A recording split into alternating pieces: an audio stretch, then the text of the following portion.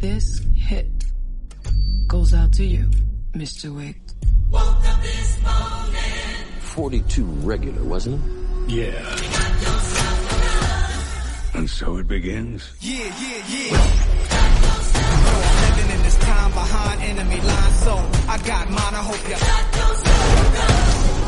Challenge him to single combat. If you win, you'll have your freedom. And when I see you, I'ma take what I want, so Amen. yeah. You ain't real, hope y'all feel the wrath of the devil.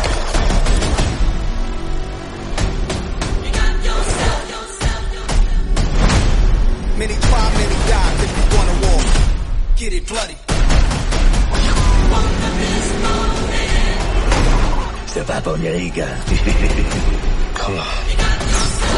The only way John Wick will ever have freedom and peace is in death. Yeah. Not really.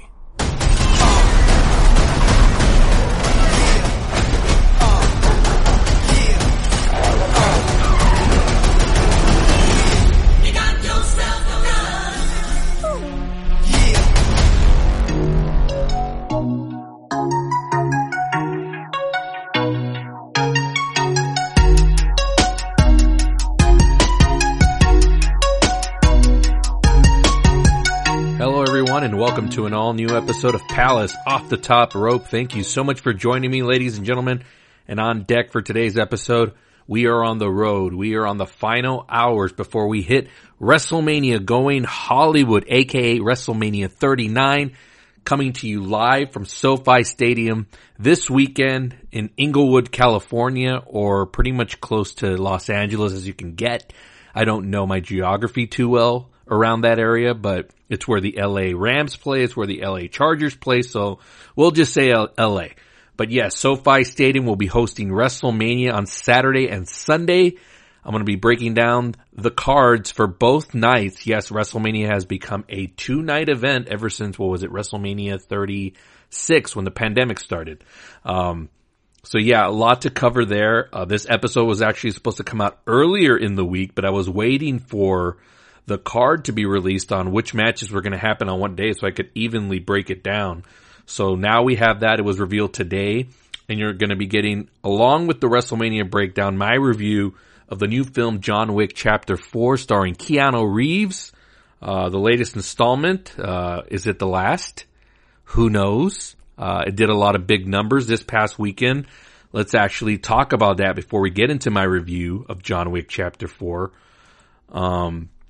It's been a good March for us. It's been pretty steady at the theaters.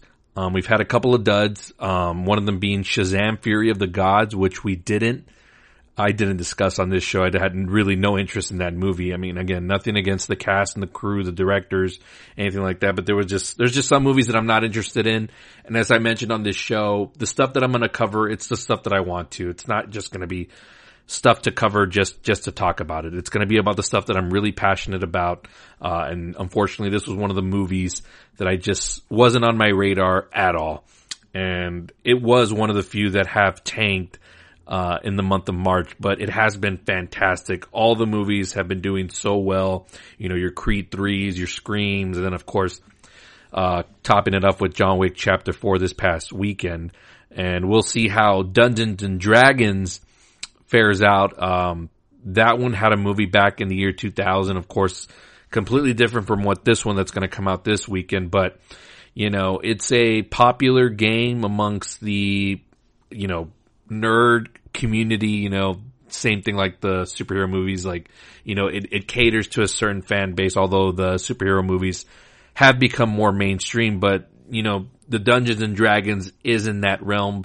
We'll see if it caters to the mainstream audience. It's got a lot of good early buzz, but it might need a lot more than that to, you know, take some attention away from this box office, which has plenty to offer. So let's look at this past weekend. At number 5, we had Adam Driver's 65, which pulled in $3.2 million, upping its total to about $27 million. I don't know what the budget on this was, but there's a lot of, you know, sci-fi action, including dinosaurs, so I'm assuming this is a bit of a dud for Sony Pictures. But on opening weekend, it actually did pretty well for what it was, considering it had strong competition. So, still in the top 5, so that's something, but not the best of numbers. At number 4 is Creed 3 with 8.1 million, upping its total to 140 million. Now, if you adjust for inflation and all that stuff, obviously the other Rocky movies have grossed more, but if you're looking just on straight grosses, Creed 3 is the highest now movie in the Rockyverse saga. So definitely there's going to be either another Creed coming, or, you know, they're already talking about a lot of stuff that they want to do on Amazon, because they do own the rights to MGM, which is the studio that released this one. And they've been talking with Michael B. Jordan. There's stuff in the works. Although I would like to see this franchise do stay in the theatrical realm. I mean, I get it. Streaming, you want to add more content for that platform, but, you know, let's always focus first more on the movies, because as you can see with the money Creed 3 has made, had it been just released on a streamer, we wouldn't be seeing this kind of money being raked in. So keep the focus on that. At number 3, Scream 6 with 8.3 million, up in its total to 89 million. This movie will eventually probably break the $100 million mark. If not this weekend, then for sure the next. To me, I thought it was the second best in the entire series. This new team of the Radio Silence duo that directed these last 2 movies have done an incredible job. And let's see if they can keep up that momentum with number 7. It hasn't been formally announced, but we know it's happening, right? This definitely had a good opening, and it's had a solid amount of legs, especially with everything that's out right now in March. So, good numbers here for Creed and Scream 6. At number 2, Shazam! Fury of the Gods, which is facing its second weekend. And again, I didn't talk about this last week, so it opened up to 30 million, guys. Now, for a superhero, big budgeted type movie, that's a complete disaster. We all know DC is being spearheaded by James Gunn now. So, you know, maybe the crowd, the audiences, I don't know how much of them are aware of what's going on behind the scenes with DC and all that stuff, and Warner's. Probably for a majority, they don't know what's going on. But either way, Shazam! Fury of the Gods, I always felt was going to have a tough obstacle ahead of it, because like the first one did okay in the numbers. It was, and this character is also like a secondary one, so it's not well known. And just overall in the totality of the DC stuff that's come out, obviously your big hitters like Batman and Wonder Woman, you know, anybody else is kind of just like, you know, whatever. And, you know, the marketing and the trailers for this movie was just so whatever to me. It was just it was like Black Adam. Like, this stuff just looked like it should have been, you know, it looked like a time from the 90s when this stuff wasn't really in the zeitgeist and number one in the pop culture realm. So it just had that look the entire time. And again, I was just never interested in it at all. So again, it opened up to 30 million. And it plummeted big, so in its second weekend, doesn't even pull in double-digit numbers. We got 9.3 million for a total of 45 million. Now, the first Shazam, I think, grossed at least over 140, 150 million, somewhere around there, I believe. This one will be lucky if it gets to even 70 or 80 million, 90 if they're lucky.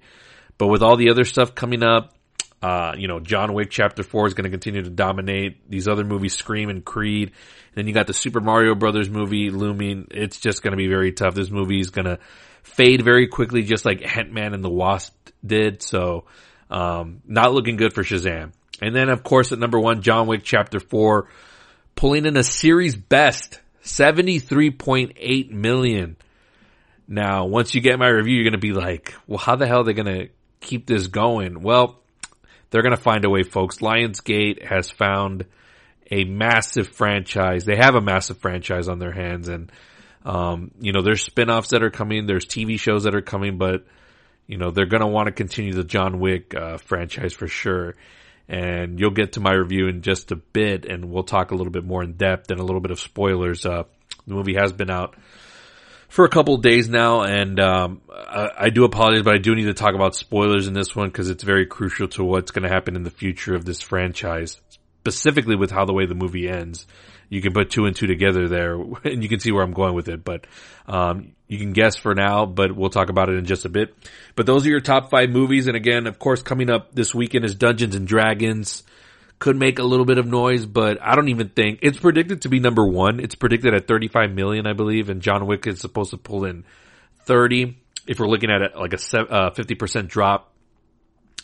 But I'm actually kind of seeing John Wick being the number 1 movie again this weekend, and I'm actually going to reverse those numbers. So I'm looking at John Wick pulling in closer to 35, 40 million, especially because it's got great word of mouth, and a lot of people, especially me being at the theaters, a lot of people coming out of it were just in awe of it, calling it like an action masterpiece, all these kinds of things. So the people that have seen it, I'm sure they're going to recommend it to their friends. So I'm expecting this one to come out on top, even though Dungeons and Dragons is getting also good reviews. But again, it's a lesser known property. I know it's popular with the nerd community, but it's a wait and see. This is a movie that's going to take it may not gross as much, but it'll become like a cult favorite once it hits like digital, and then, people are going to be pulling clips and then putting it on the internet and Twitter, and it'll become popular, and then maybe it'll grow a fan base there.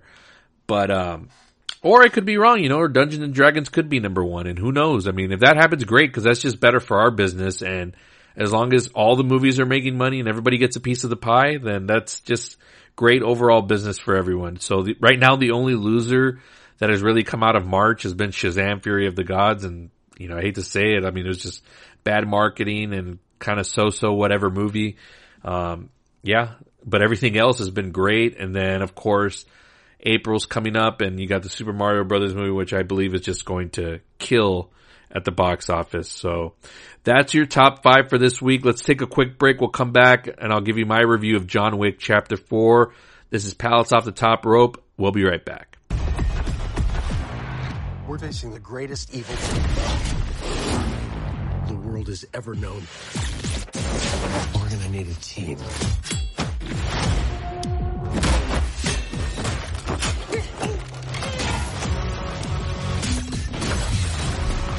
Gonna pull this off. Figure it out over a drink? Probably best. Dungeons and Dragons. You come here thinking there is a way out of this world for you, Mr. Wick. There is not. Le centre Pompidou. Sacre-Cœur.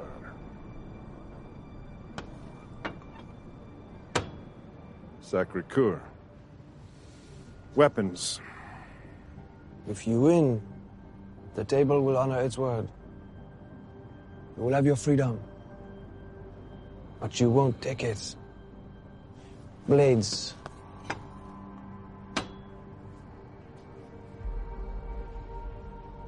Pistols.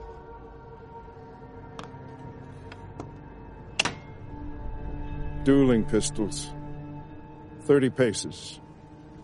In the event that both parties survive, each will approach the other at increments of 10 paces until only one remains. Welcome back to the show, and what you heard there was actor Bill Skarsgård, who joins the franchise in this installment, Chapter 4 of John Wick as the main villain. And here we go, my review of the movie. First off, as a straight up, just for what it is, right? We got to judge every movie as it is, and then I'll get into the whole where does it fit in the saga, and how does it rank, and is this the best one? First off, you're gonna get your money's worth, so go spend it. You're gonna have a great time if you love action movies. This is straight up action porn. I mean, there are sequences in this movie, and I'm not gonna say they're the best. There's a couple of other ones in the previous John Wick movies that I love more. But there are so many great sequences here that just go on and on and on, that you're gonna get your fill of action. And if that's what you're all about, then you're totally in for a fun ride. The movie is 2 hours and 49 minutes long, so we're almost clocking in at 3 hours. So the movie doesn't drag. Okay, so I'll say that much. It's not boring. And first of all, I recommend this movie. I liked it a lot. but I need to explain some of the stuff because, it's definitely not my favorite one in the series. But as far as the length, so if you're thinking about like, oh man, like, is this thing going to drag? It definitely does not drag.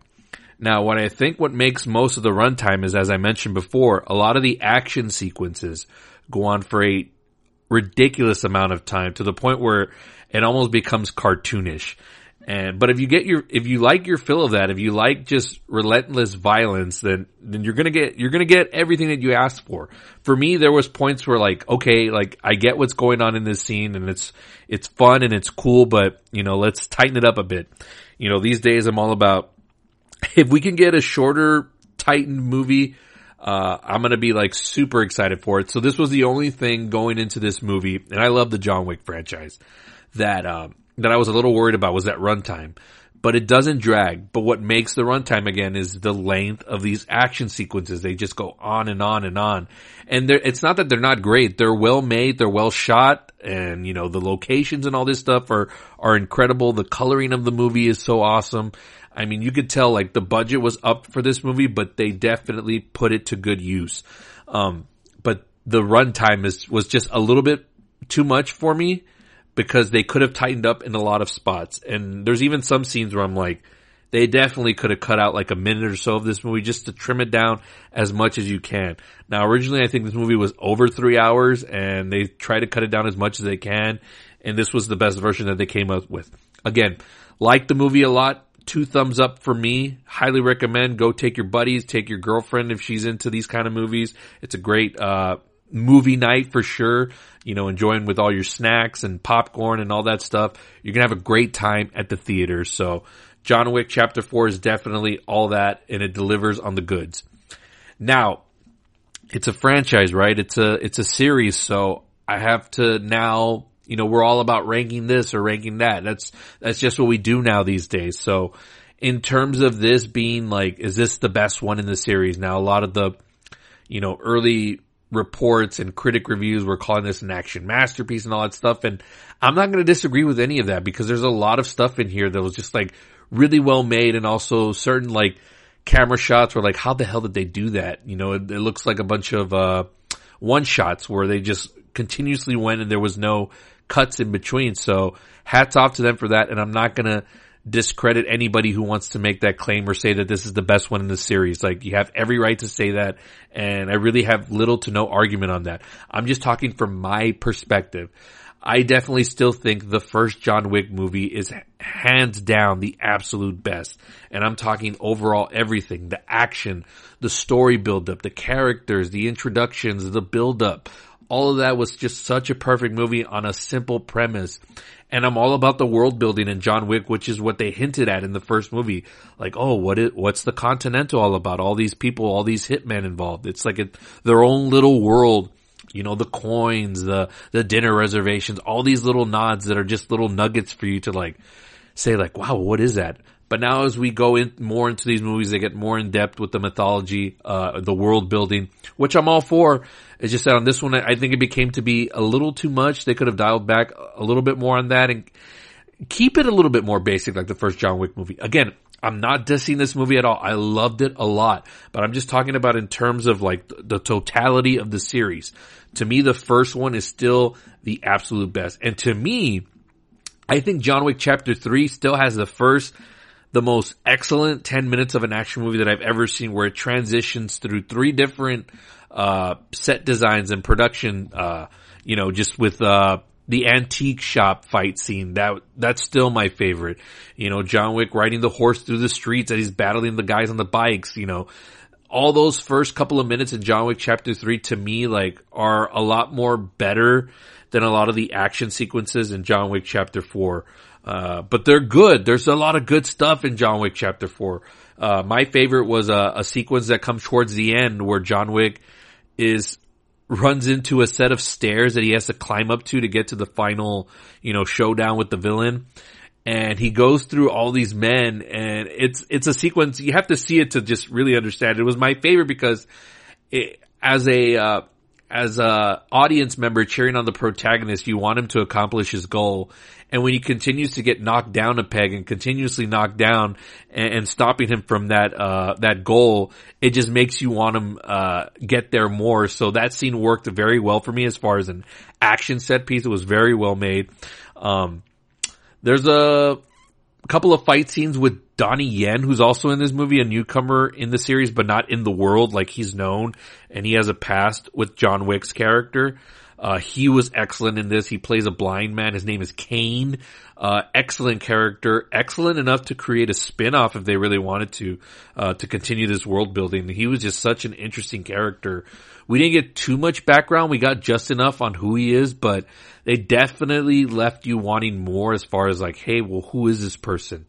But he was definitely one of the MVPs of the movie. Obviously, the driving force is Keanu Reeves, and at a runtime of 2 hours and 49 minutes, he almost kind of takes a little bit of a back seat in this one a little bit to give some of these other characters a little bit of breathing room to be introduced and be like just thrown into this world, especially the Donnie Yen character, which again, he was, I don't think he got enough screen time and enough like background to get you to really like be super invested in him. Like, I am invested, but you could have been even more invested if you dived into more of his character.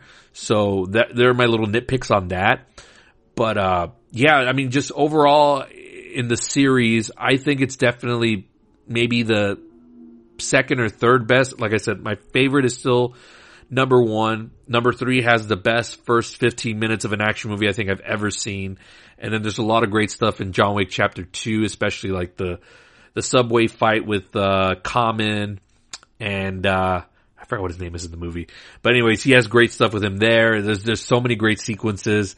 Again, these movies are completely fun. They're all top notch, right? But we always have to rank stuff. So I guess in terms of just doing this for the pod, this chapter, part 4, not my favorite, but still an excellent movie. Like, I can't wait to buy it and rewatch it on my 4K TV. Again, as I mentioned earlier, the colors in this movie were incredible. The set designs, the actual locations where they filmed, like where you could tell that they were in an actual place, like doing these scenes. I poke fun a lot at Marvel, but it's really true. I mean, Marvel has a huge amount of budget with their movies, and yet a lot of their stuff on the screen just looks very like, not a lot of effort is being put into it, and it just looks like very fast food factory. Whereas this, you can tell it's made by people who are so passionate about the world that they've created, and everything serves a purpose as far as like how it looks. And, you know, even one of the action scenes that goes down like in a house, it's shot from like a point of view from the top, like from the top of everything going on. And it's just so incredibly well made and well shot. Like, I just like, how did they do it? And you're just left in awe, and you can tell that there's just a lot of passion put into it, and it spills into the movie. You can tell, and that's what makes it good, along with, you know, just the story going on and everything like that. And speaking of stories, so again, spoilers, I'm giving you like a 10-second, just little warning before I go into it, because it's kind of hard to avoid. I saw this in the IMAX with my dad on Monday. First of all, if you get a chance to see it in IMAX, I don't know if you'll get a chance to, because Dungeons and Dragons starts tonight in there. But if you do get a chance, and if you see John Wick is still playing in your IMAX theater, go check it out. It's one of the loudest movies I've ever seen in my life. Just from the opening frame, it just gets you. So there's that. But how the ending of this movie didn't get spoiled for me throughout the weekend, and I work at a movie theater, so it's kind of hard for me to avoid these kind of things sometimes. You know, I stayed away from walking into any of the theaters where the movie was playing, but great job by, you know, the internet not spoiling it, you know, cause I'm on Twitter a lot, and I didn't see any of the ending get spoiled for me. I was not expecting it, so John Wick does complete his mission, and as I mentioned, Bill Skarsgård is the villain. He's such a wimpy looking guy, menacing of course for what he was in the movie, but I was like, man, when this guy gets it, he's gonna go down with like one shot to the head, right? And that's what happens to him. He gets killed like instantly. I'm like, perfect. Like, that's exactly what this kind of character, that's the kind of demise I expected it for him. But in this duel that happens in the final moments of the movie, John Wick does get pretty injured, and the character ends up dying. So it's like, whoa, like, I know that they were thinking about making John Wick 5, and there was talk about all that. And I know the pandemic happened, and they were going to shoot these movies back to back, but they decided to just make part 4, and it's as long as it is and epic as it is, that I'm kind of like, man, well, how do you go from here? Like, and Lionsgate is talking about wanting to do more John Wick movies, and I don't know how that's going to happen. The ending's kind of ambiguous, though, because you can kind of interpret it for yourself. Like, maybe he did die, but also maybe, you know, he kind of maybe faked his death or whatever. And, you know, they can go that route. Like, they certainly left it that way. But, man, I was actually kind of happy at the end of it. I'm like, wow, they actually put finality and, you know, just overall just conclusion to the character. And I'm fine with that, you know, because at some point things got to end, right? Like, I hate that we live in this Marvel world now where we're afraid to get rid of certain characters. And this was a problem in Scream. Because there was a couple of moments in that movie where there was characters where you thought, like, they definitely should have died with the amount of times that they were stabbed. Like, there's no way anybody could have survived that. But since everything just continues to go on these days and they make sequels and, you know, you don't want to kill off characters that are likable, so they'll find ways to just keep them going.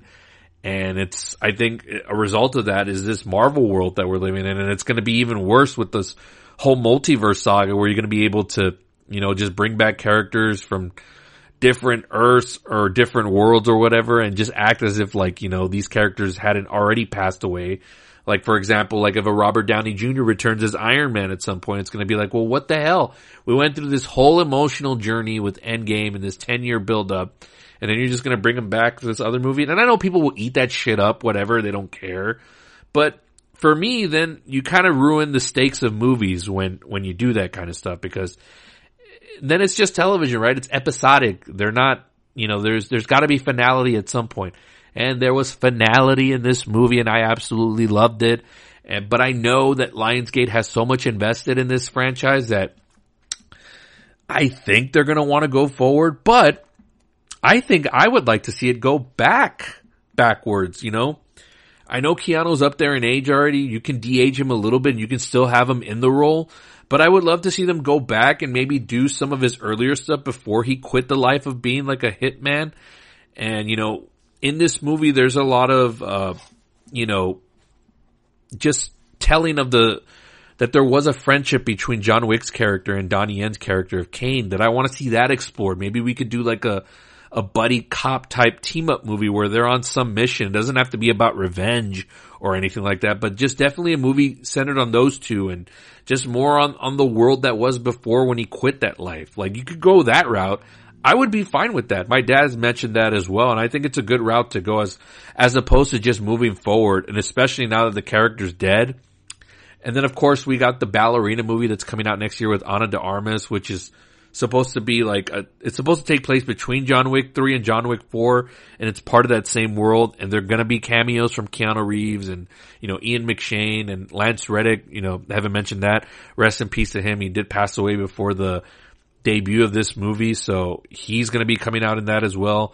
A little eerie thing in that movie, like that character dies in that movie as well, so just very weird timing and then him actually passing away in real life, so that was kind of weird to see. But again, with the way the movie ended, like that whole John Wick, whatever he was going after, you know, wanting revenge and wanting to just get his freedom and all that stuff after this whole mess that started from the first movie.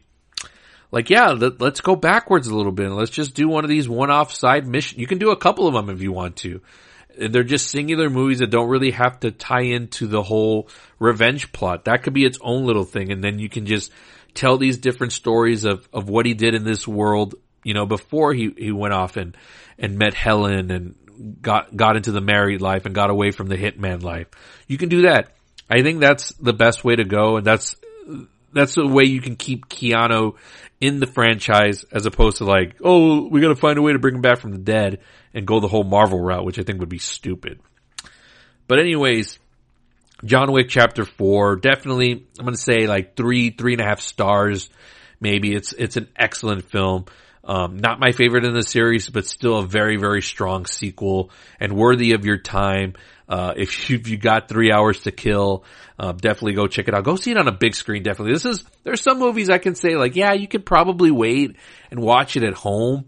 But this is one of those movies where it was shot so well and the colors are so well lit and the sound design and all that stuff. It's all just perfect for the big screen. And I know I say all movies should be seen on the big screen, but there's certain movies where like you just have to see it on the big screen. And John Wick Chapter 4 is one of those movies. Go see it. It's probably going to be number 1 again at the box office. You'll have a great time. And that's going to do it for my review this week. I know I spoiled some stuff, but I did give you that disclaimer. So sorry if I did. If not, go still check it out anyway. It's a great movie. And let's take one more break. When we come back, I'm going to break down the 2-night WrestleMania 39 event. You're going to get all my predictions and thoughts on the matches that are happening this weekend in Hollywood. This is Palace Off the Top Rope. We'll be right back.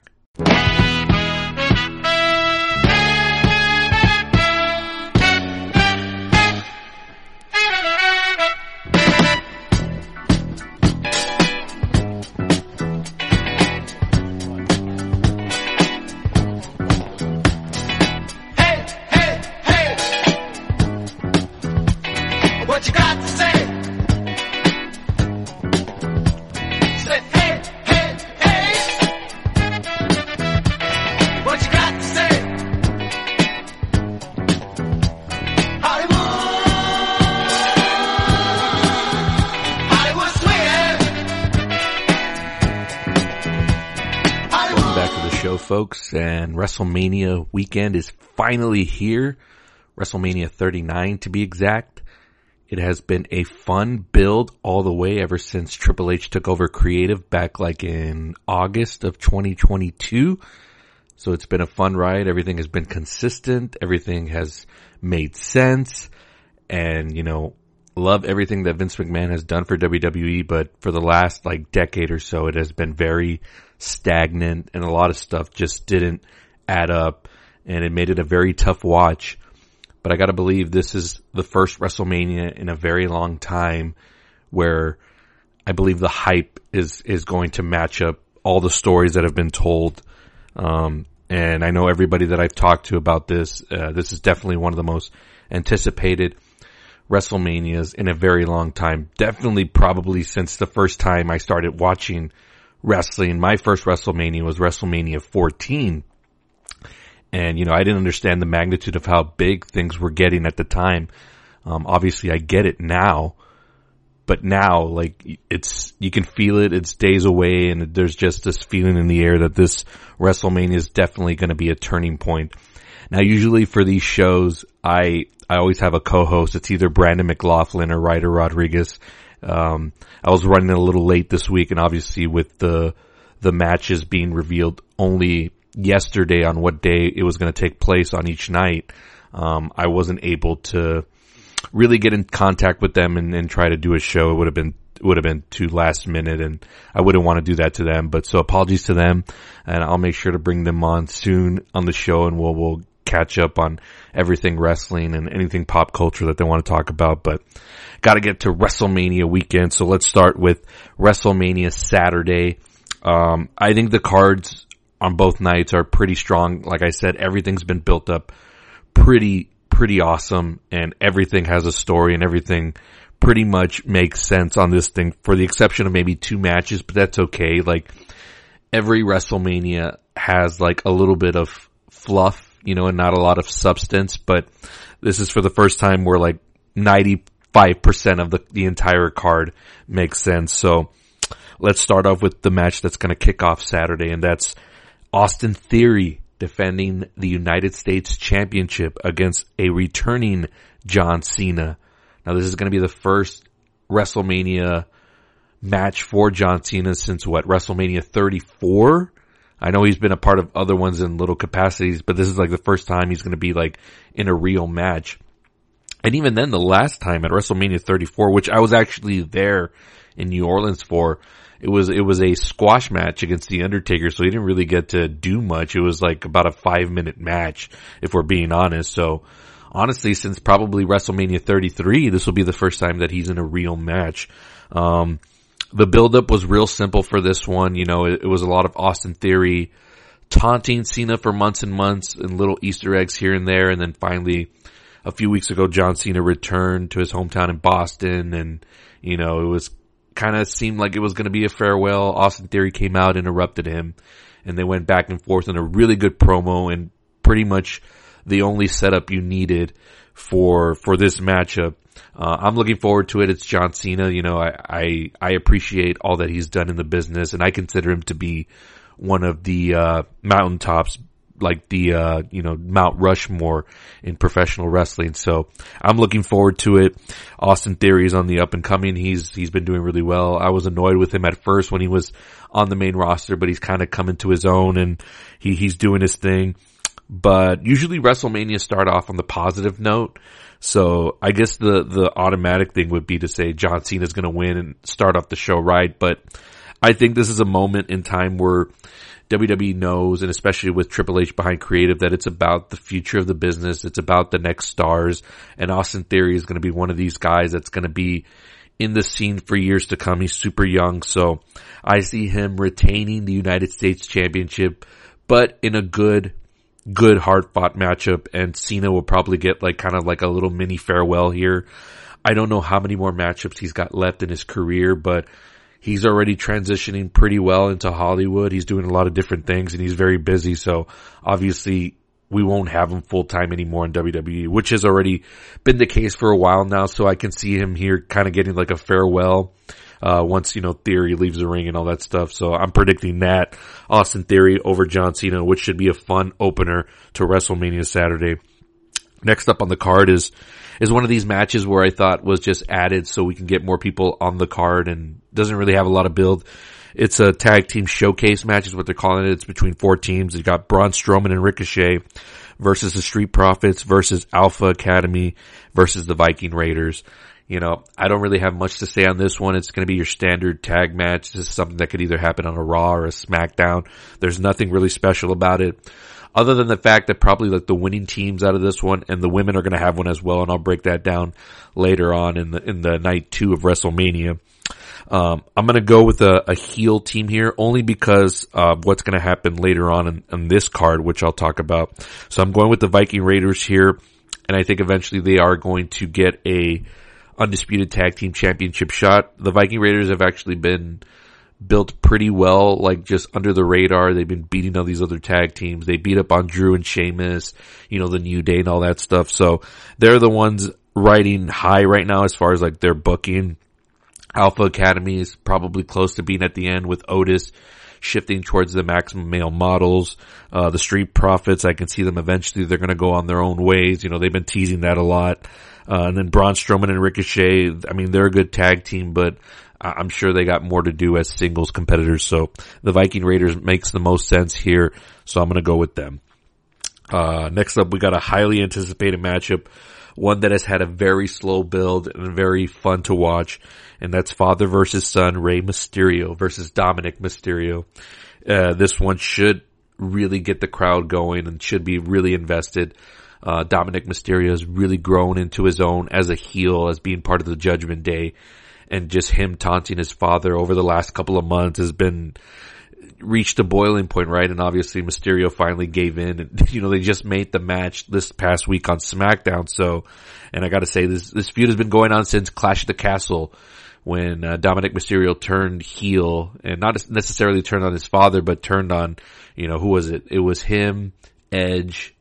It was Mysterio and Edge fighting the Judgment Day, and he ended up turning on Edge, and then this whole thing just escalated, and it's just been a fun watch, and Dominic is a fun heel.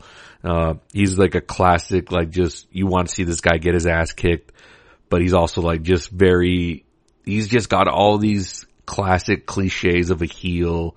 He's talking about his upbringing and Mysterio not being there, and talking about getting a BMW instead of a Mercedes for his birthday, just classic heel stuff, and just stuff that makes you easily want to hate him. But me watching it as an adult, I'm enjoying the hell out of it. So, I don't hate on the character, but he's a fun watch. And obviously the match should be good. These guys they have the same type of style, obviously, so it should be fun back and forth. And if I had to pick a winner, Rey Mysterio is going into the Hall of Fame this weekend, so not sure how much he has left. There's been reports that Rey Mysterio was talking about retiring at this year's WrestleMania, but he's kind of been reinvigorated a little bit with this feud with his son, so he might go on for a little bit even after the Hall of Fame induction ceremony. So if I'm booking this, you can kind of muster a little bit of matches out of this, not just a one-timer. So I would say I would go with Dominic Mysterio here, but then eventually down the road, Rey Mysterio will get his revenge or, stick it to his son. So I'm going to go with Dominic here just because the momentum with him has been really good. And, plus I think Rey will do the honors and put his son over on the grandest stage. So I'm going with Dominic Mysterio. Next is, one of the matches could possibly steal the show, and that's Seth freaking Rollins versus Logan Paul. Now the build for it has been alright. There's at least been a build, right? So it makes sense. It's not a match that's just happening. So for me, I'm just looking forward to the actual match itself. I've turned the corner on Logan Paul. I've kind of just been like whatever on him, but he's really impressed in the last couple of matches that he's been in, especially in the one he did with Roman Reigns back in Saudi Arabia. I think it was Crown Jewel. So, and obviously Seth Rollins is just one of the best talents that WWE has on their roster, and very rarely does he have a bad match. So these two should really pull off like one of the matches that could be the best of the night. It could be like the Seth Cody match from last year's WrestleMania, where that one was kind of like the underrated like match of the night. So, but as far as big wins here, Logan Paul's contract is about to expire, and he's not really a full-timer, but you can bring him in on special occasions. So I'm going to go with Seth Rollins here, who needs a huge win. He's put over a lot of talent, including Cody, who he put him over 3 straight times last year. So Seth Rollins is due for a good WrestleMania win, and this should be one of the best matches of the weekend. So Seth freaking Rollins will pick up the win. Next up, we got a 6-woman tag team match. It's Becky Lynch, Lita, and Trish Stratus. Becky Lynch and Lita are the women's tag team champions. They're going to be fighting Damage Control, which consists of Bayley, Dakota Kai, and Io Sky. Kind of disappointed a little bit in the build up of this match, because you have like all these tremendous women in this feud, and you got the legends of Lita and Trish Stratus involved. Obviously, you have, to me, still the biggest women's star in the entire company in Becky Lynch. And this feud with Damage Control has kind of been a little underwhelming. It's been going on since SummerSlam last August, and it's gone back and forth. And, Becky was put out of action for a little bit with a shoulder injury, and she came back at Survivor Series. They did the War Games. They continued to battle. Her and Bayley went one-on-one a couple of times, went back and forth. And obviously it kind of culminated with Becky and Lita taking the tag titles off of Io and Dakota. But again, on the road to WrestleMania with this build, with how everything else has been kind of like really, set on fire with the booking, this one has kind of underwhelmed. And this is kind of one of the misses that Triple H has done during his run of creative is, and he's usually good with the booking of the women. So I don't know what's going on, because it's not just this feud. We'll talk about it more with the other matchups, where there hasn't been as strong of build as everything else, like, the bloodline and everything with Cody. Even the Rey Mysterio Dominic storyline has gotten like a slow build, but it's gotten a lot of TV time as well. And I feel like this one could have been it could have felt bigger, but it quite doesn't in my eyes. I'm sure it does to a lot of people, but for me, like, with the build, it hasn't quite been there. But, I'm still excited to see the match, and it should be good. I'm going to go with Damage Control winning here, because I feel like there's something brewing here that's we might possibly have one of these surprises, maybe like Trish Stratus turns on Becky Lynch or something like that. I want to see them have a one-on-one match. That's kind of one of those dream matches still that has yet to happen in WWE. And Trish Stratus has mentioned that she kind of might stay around for a while. So if they start the seeds here and then eventually at SummerSlam have the big Becky Trish matchup, I would love to see that. So, and then obviously, I don't know how much longer Becky and Lita are going to hold the tag titles. It depends how much Lita is going to want to stick around. And when they won the titles, like, Lita, I love her to death, and she's a legend, obviously, but she wasn't really in the best, ring shape when they won those tag titles. Like, she looked kind of a little slow, but, maybe she's gotten some, of that ring rust out of the way. So, we'll see how she does. But yeah, I'm expecting a surprise turn here possibly. So Damage Control, I'm seeing picking up the win because they need kind of some momentum. In the small build-up that this thing has had, it's been all dominated by Becky and Trish and Lita. So they're the ones that have been looking strong. So, the heels here should pick up the win. Next up, we got another women's match that's kind of been like, they've been kind of really late on the build to making people want to be invested in this.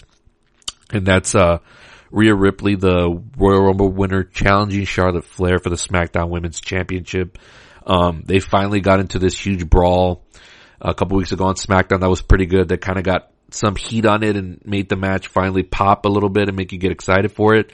But other than that, it's been like the kind of same back and forth promo, which has been a little tiring and kind of a little lazy. Like, they could have done some other cool stuff here. But obviously the match should deliver. You know, Rhea's really good in the ring and so is Charlotte. We know that. So the match is going to be good. We know that. But the build, it's like, I don't know what's going on. Like, Triple H is usually like right on point with the women getting built up here, and it's just been disappointing all the way around. Like, and you know, people say like, oh, you're so biased at WWE. Well, at least, I mean, I can still be unbiased, right? And I can admit that the booking for the women here has been kind of like lazy and not so creative. But, as far as picking a winner for this, I really feel like the fans are going to turn on Charlotte Flair here. I know she's the baby face, but I feel like Rhea Ripley has gotten the momentum, and, you know, this whole thing that she's been doing with Dominic, the mommy character and all that stuff, things are kind of just going her way right now. So I'm going to go with Rhea Ripley defeating Charlotte Flair because, you know, obviously Charlotte doesn't need the championship. She's already won it enough times where she's kind of just a household name.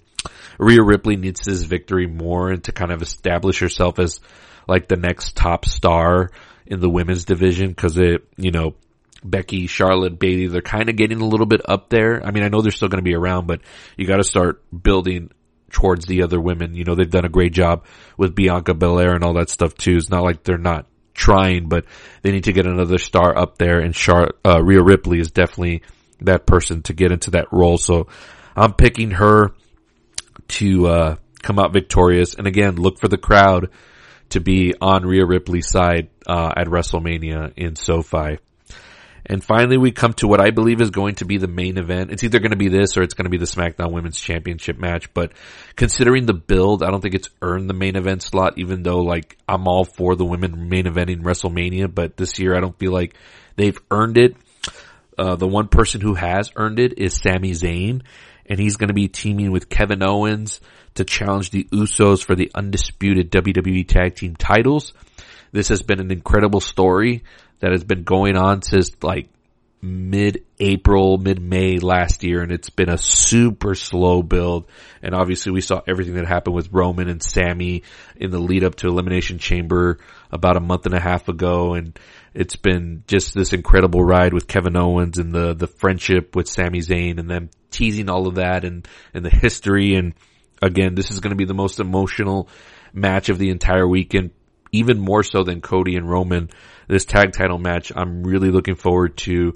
It's going to be back and forth. It's going to be a lot of high drama, and I think it deserves to be the main event. It's one of the most anticipated tag team matches in a very long time. And I think you end night one, and obviously night two, obviously I'll get to that, but this is going to be the payoff here for Sami Zayn and this incredible ride he's had as kind of really the MVP of WWE as far as like storytelling and just organic rise from the fans and cheering him. So him and Kevin Owens should capture the tag titles here off of the Usos. That's what I'm predicting. That's, you know, WrestleMania is also about payoffs and giving you the moment, and them winning the tag titles here in front of a huge crowd at SoFi is going to be amazing to see, and hopefully they deliver on that. You know, Triple H has been good on delivering us predictable moments, and it's okay for wrestling to be predictable. It doesn't always have to be shock and awe or a twist out of nowhere. Sometimes you can, you know, it's like watching a movie. Like, obviously you want Batman to be victorious at the end, right? You don't want to out of nowhere see him lose and then the movie ends, right? Like, it just sometimes doesn't make sense. Like, it's okay when wrestling's predictable. So this is a predictable outcome, but the fans will eat it up and everybody watching around the world will eat it up as well. So Kevin Owens and Sami Zayn will take down the Usos, who've had a very long reign as tag team champions. And this sets up all possible matchups down the road, even a rematch if you want to do it with the Usos. But this is their time, and this is the payoff for Sami, especially if you're not going to give him that chance to win the WWE Championship. He deserves this, like, no doubt. And that's night 1 of WrestleMania, which, again, the card is very even on both nights, so it's not like one stronger than the other. Now, obviously, this is all on paper, right? The superstars still got to deliver, but I think this has the potential to be one of the best WrestleManias in history, if not the greatest, if everything goes like according to plan. So it's been built that way. Now it's time for these superstars to deliver. Let's take one more break. We'll come back. We'll wrap it up, and I'll finish off night 2 of WrestleMania. This is Palace Off the Top Rope. We'll be right back. This April, WrestleMania. I feel the need for speed. Goes Hollywood. I'm flying, Tez. Funny how, like a clown, I amuse you. And there's no going back. What's with the face paint? It's exfoliating. What's with the voice?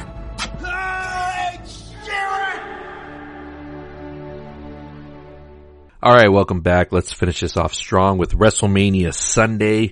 Like I said, this is a very even 2-night event, so one's I don't think is stronger than the other, but if Sunday ends the way we think it's going to end, it's definitely going to be probably one of the greatest WrestleMania moments in the history of the company. So let's start with, I don't know what's going to open up here. Definitely night 1 has the better opener with John Cena. I don't think you can get any bigger than that.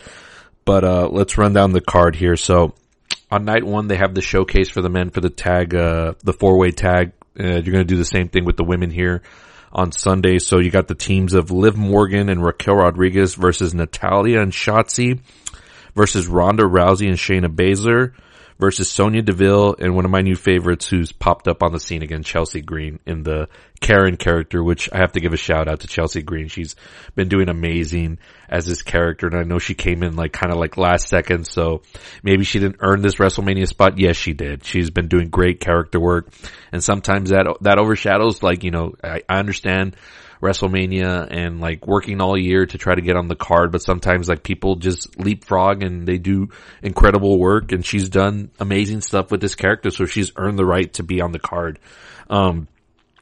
Again, this is probably going to set up for whoever's going to challenge Becky and Lita for the titles down the line, and if I had to put my money on it, it probably will be Ronda Rousey and Shayna Baszler that take the win here.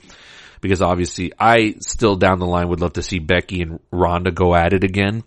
But if we can't get it one-on-one, at least do it in a tag team format. And I think that's a money match to be made with Becky and Lita against Ronda and Baszler, whether it be at Backlash or just somewhere down the line. So I'm going to pick them in this matchup, which again, this is it's not a highly built match, but it's at least gotten some TV time. And whatever, like I said, fluff at WrestleMania, it happens. So whether this opens the show or it's somewhere in between the main event and after a big high profile match, this is probably where it's going to take place on the card. Next up, we got Brock Lesnar versus Omos.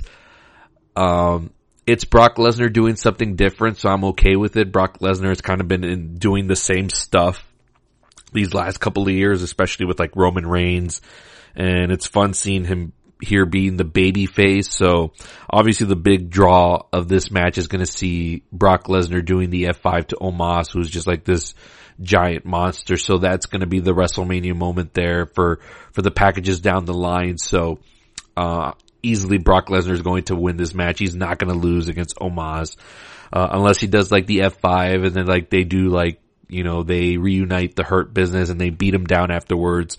Because we really don't know what's left for Brock Lesnar here in WWE. I think he's finishing up soon. If not, he's probably going to go away for a long time again, and then who knows when we'll see him again. So this, I think, would be a good opportunity to reunite the Hurt Business. They've been teasing it a lot on Monday Night Raw. Again, Triple H has been very good about putting little Easter eggs in the backgrounds. If you catch stuff and you've noticed MVP talking with, you know, Shelton Benjamin and, you know, Cedric Alexander, and he's tried to talk to Bobby Lashley at points. So, and then you add an Omos, I think that could be a really good stable, and they could try to get that going again, especially with the right creative behind it. Next up, we got a Hell in a Cell match with Edge taking on Finn Balor. I'm glad that Finn Balor's finally getting a high-profile WrestleMania match. He's been on the roster for a couple of years now, and I think he's so underrated, and I think Triple H knows how to use this character, and he's going to get his opportunity to shine here with Edge, who this is probably going to be his final WrestleMania, as he stated he did want to retire later this year in Canada when they're up there, I think in August. So should be a fun match. We'll see how wild it gets. There's been pictures at SoFi Stadium of the original Hell in the Cell structure returning, so that's a plus. They've had the red colored structure for a couple of years now, which I think is, I don't like the look of it, and I've even seen it in person live when they had the Hell in the Cell pay-per-view here in San Antonio, and you couldn't really see anything through the cage, so it's gonna be nice to have the traditional one back, so it'll have a fun look and presentation. I'm sure the match will be fun. The feud, while it's been built and it's been going on, it's kind of been going on a little bit too long, but, Finn Balor and Edge should deliver a really good match here. But I'm expecting Finn Balor to go out on top because he really needs that huge push to put him to the next level. An Edge win really does nothing here because he kind of got revenge at the last pay-per-view at Elimination Chamber with his wife Beth Phoenix, and they got revenge on Rhea Ripley and all that stuff from everything that happened at Extreme Rules. I think it was last October. So they kind of got their revenge on that. So this is a good opportunity to put over Finn Balor again. It's all about the future and the now, and WWE's been doing a good job of pushing these newer stars. So Finn Balor here, I'm going for the victory. Next up, we got another match that could possibly steal the show. A triple threat match for the Intercontinental Championship. Gunther defending against Drew McIntyre and Sheamus. Now, Sheamus is hit or miss for me, but obviously his match with Gunther at Clash at the Castle was incredible, had amazing crowd reactions and just overall near falls. So you add in Drew McIntyre, who's pretty solid as well, and I think the crowd's going to be pretty good for this one. Now, as far as predicting a winner, I think you could go with either. I'd be happy. I don't know if they're ready to let Gunther lose a title just yet, but I know Sheamus is also one title away from capturing everything. So this is one where I would love to give it to Sheamus, but if I'm booking it, Gunther's still got to stay pretty strong here because he's one of your next top, really top villains. So, or you either have Sheamus pin Drew McIntyre and Gunther never takes the pin. You can go that route as well, but I like Gunther here getting his first win at WrestleMania, but Drew and Sheamus look awesome in this match. So again, it could be one of the stealers of the night or of the whole weekend. Next up, we got the Raw Women's Championship. Bianca Belair defending against Asuka. Belair's pretty much been the champion for a little over a year now, I believe, or she's approaching that mark. Asuka, we know, is just incredible. She rarely has a bad match. The only thing that's been bad about this is obviously the build, but again, that's been all around with the women. No idea who's supposed to be I don't know if they're trying to do a traditional babyface versus babyface, but Asuka's done some weird stuff in the build up to Raw, looking like she's gonna attack Belair with the mist and all that stuff. It's just been really weird, and it has no heat. I know they tried to do some video packages this past week on Monday Night Raw to build it, and they should have just gone that route from the start and not have them touch each other or just come into contact, and just do these video packages just highlighting all of these women's fantastic accomplishments.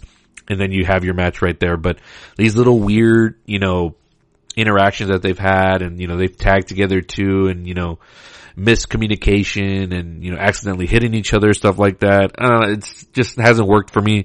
But the match is going to be good. I know that. Asuka won the Elimination Chamber to earn this match, but I don't see her winning the championship here. I still think Bianca Belair's got a little bit of oomph left as champion. She's still got some matchups here on the horizon that could be pretty good down the road. So I don't see them taking the title off her quite yet. So this will be a good opportunity because Asuka's been the champion as well. So, and Bianca Belair has proved to be a pretty good champion. I'm not going to lie. WWE has booked her really well, especially up against Becky Lynch. They put her completely over in that feud. So Belair has done a good job as champion. I just don't think it's time just yet. And finally, folks, we come to the main event of WrestleMania, the true one main event. And that is going to be the Royal Rumble winner, Cody Rhodes. After returning a year ago at WrestleMania 38 in a surprise appearance, he's going to challenge Roman Reigns for the WWE Undisputed Universal Championship. To say this build has been just what I want out of a main event has been absolutely perfect. I could not ask for anything better. They've built up the babyface just right in Cody Rhodes. You know, he's pushing all the merchandise now. The crowd is super behind him. He hasn't lost a match since he's returned to WWE.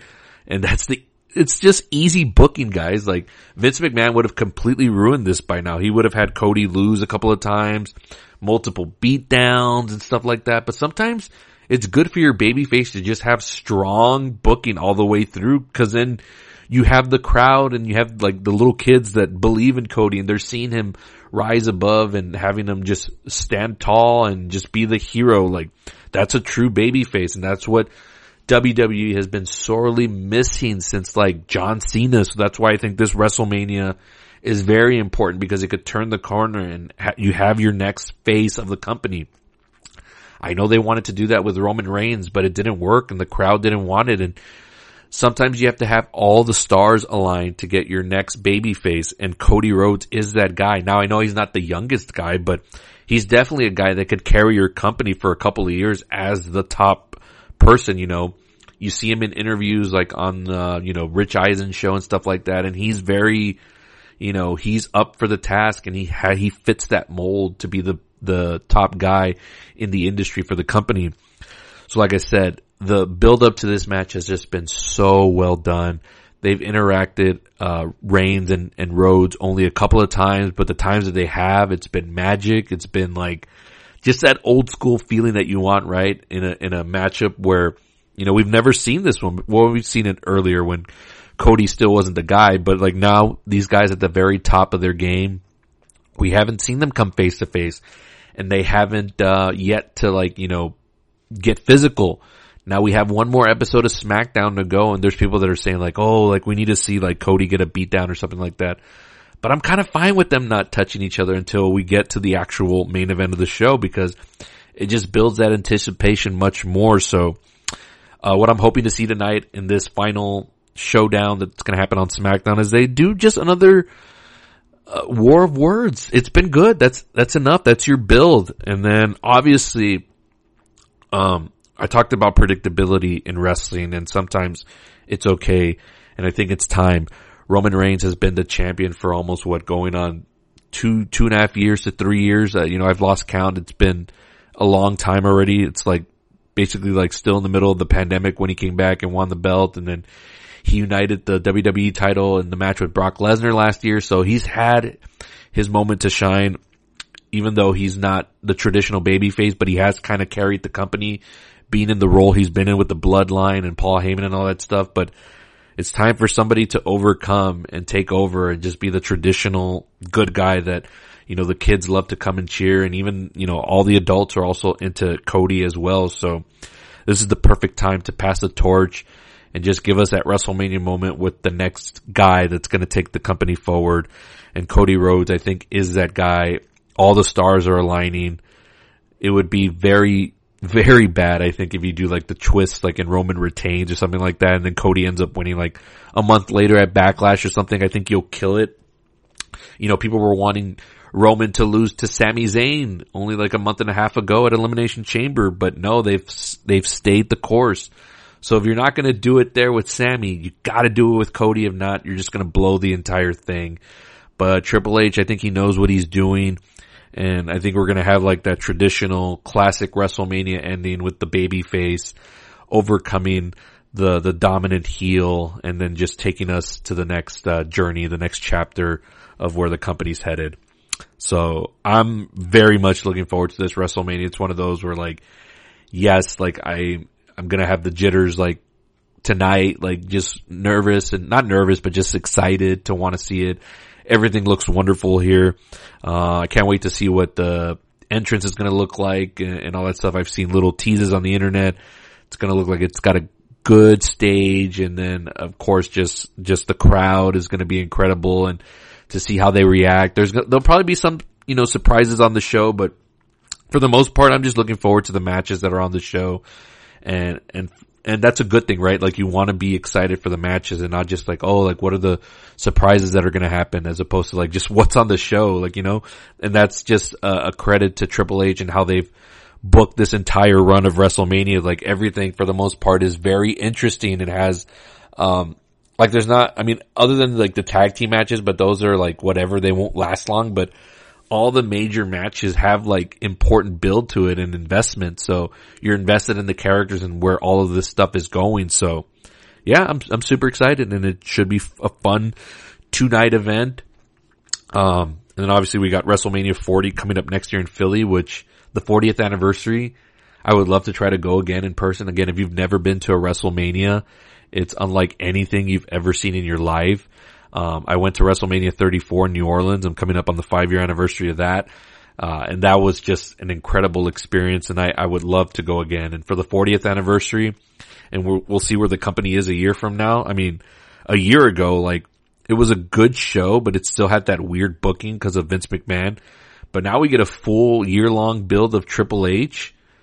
That's just more exciting. This company is just on the biggest upward tick. They have all the momentum going right now. Business has never been just, it's as good as ever. The sales, like all the gates, all the Raw, SmackDowns, the house shows, they've been doing record numbers. So it's a fun time to be a wrestling fan, but it's specifically, it's more fun to be a WWE fan right now with just everything going their way. And they need to cap it off this weekend with a good WrestleMania. So, as long as we get good performances out of the matches and not really weird booking results, should be a good one, folks. I'm excited for it. Hope you are too. And that's going to do it for this week's episode. Thanks for tuning in.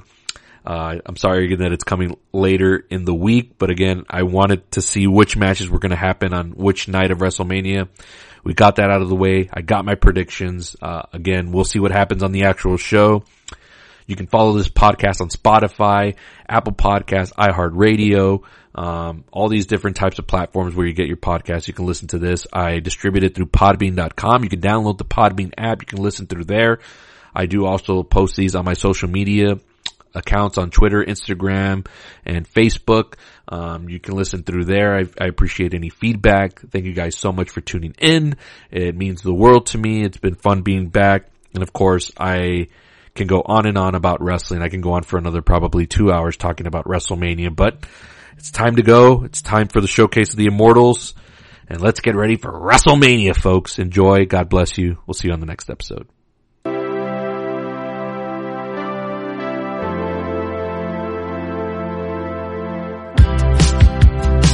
Remember, I was a hero.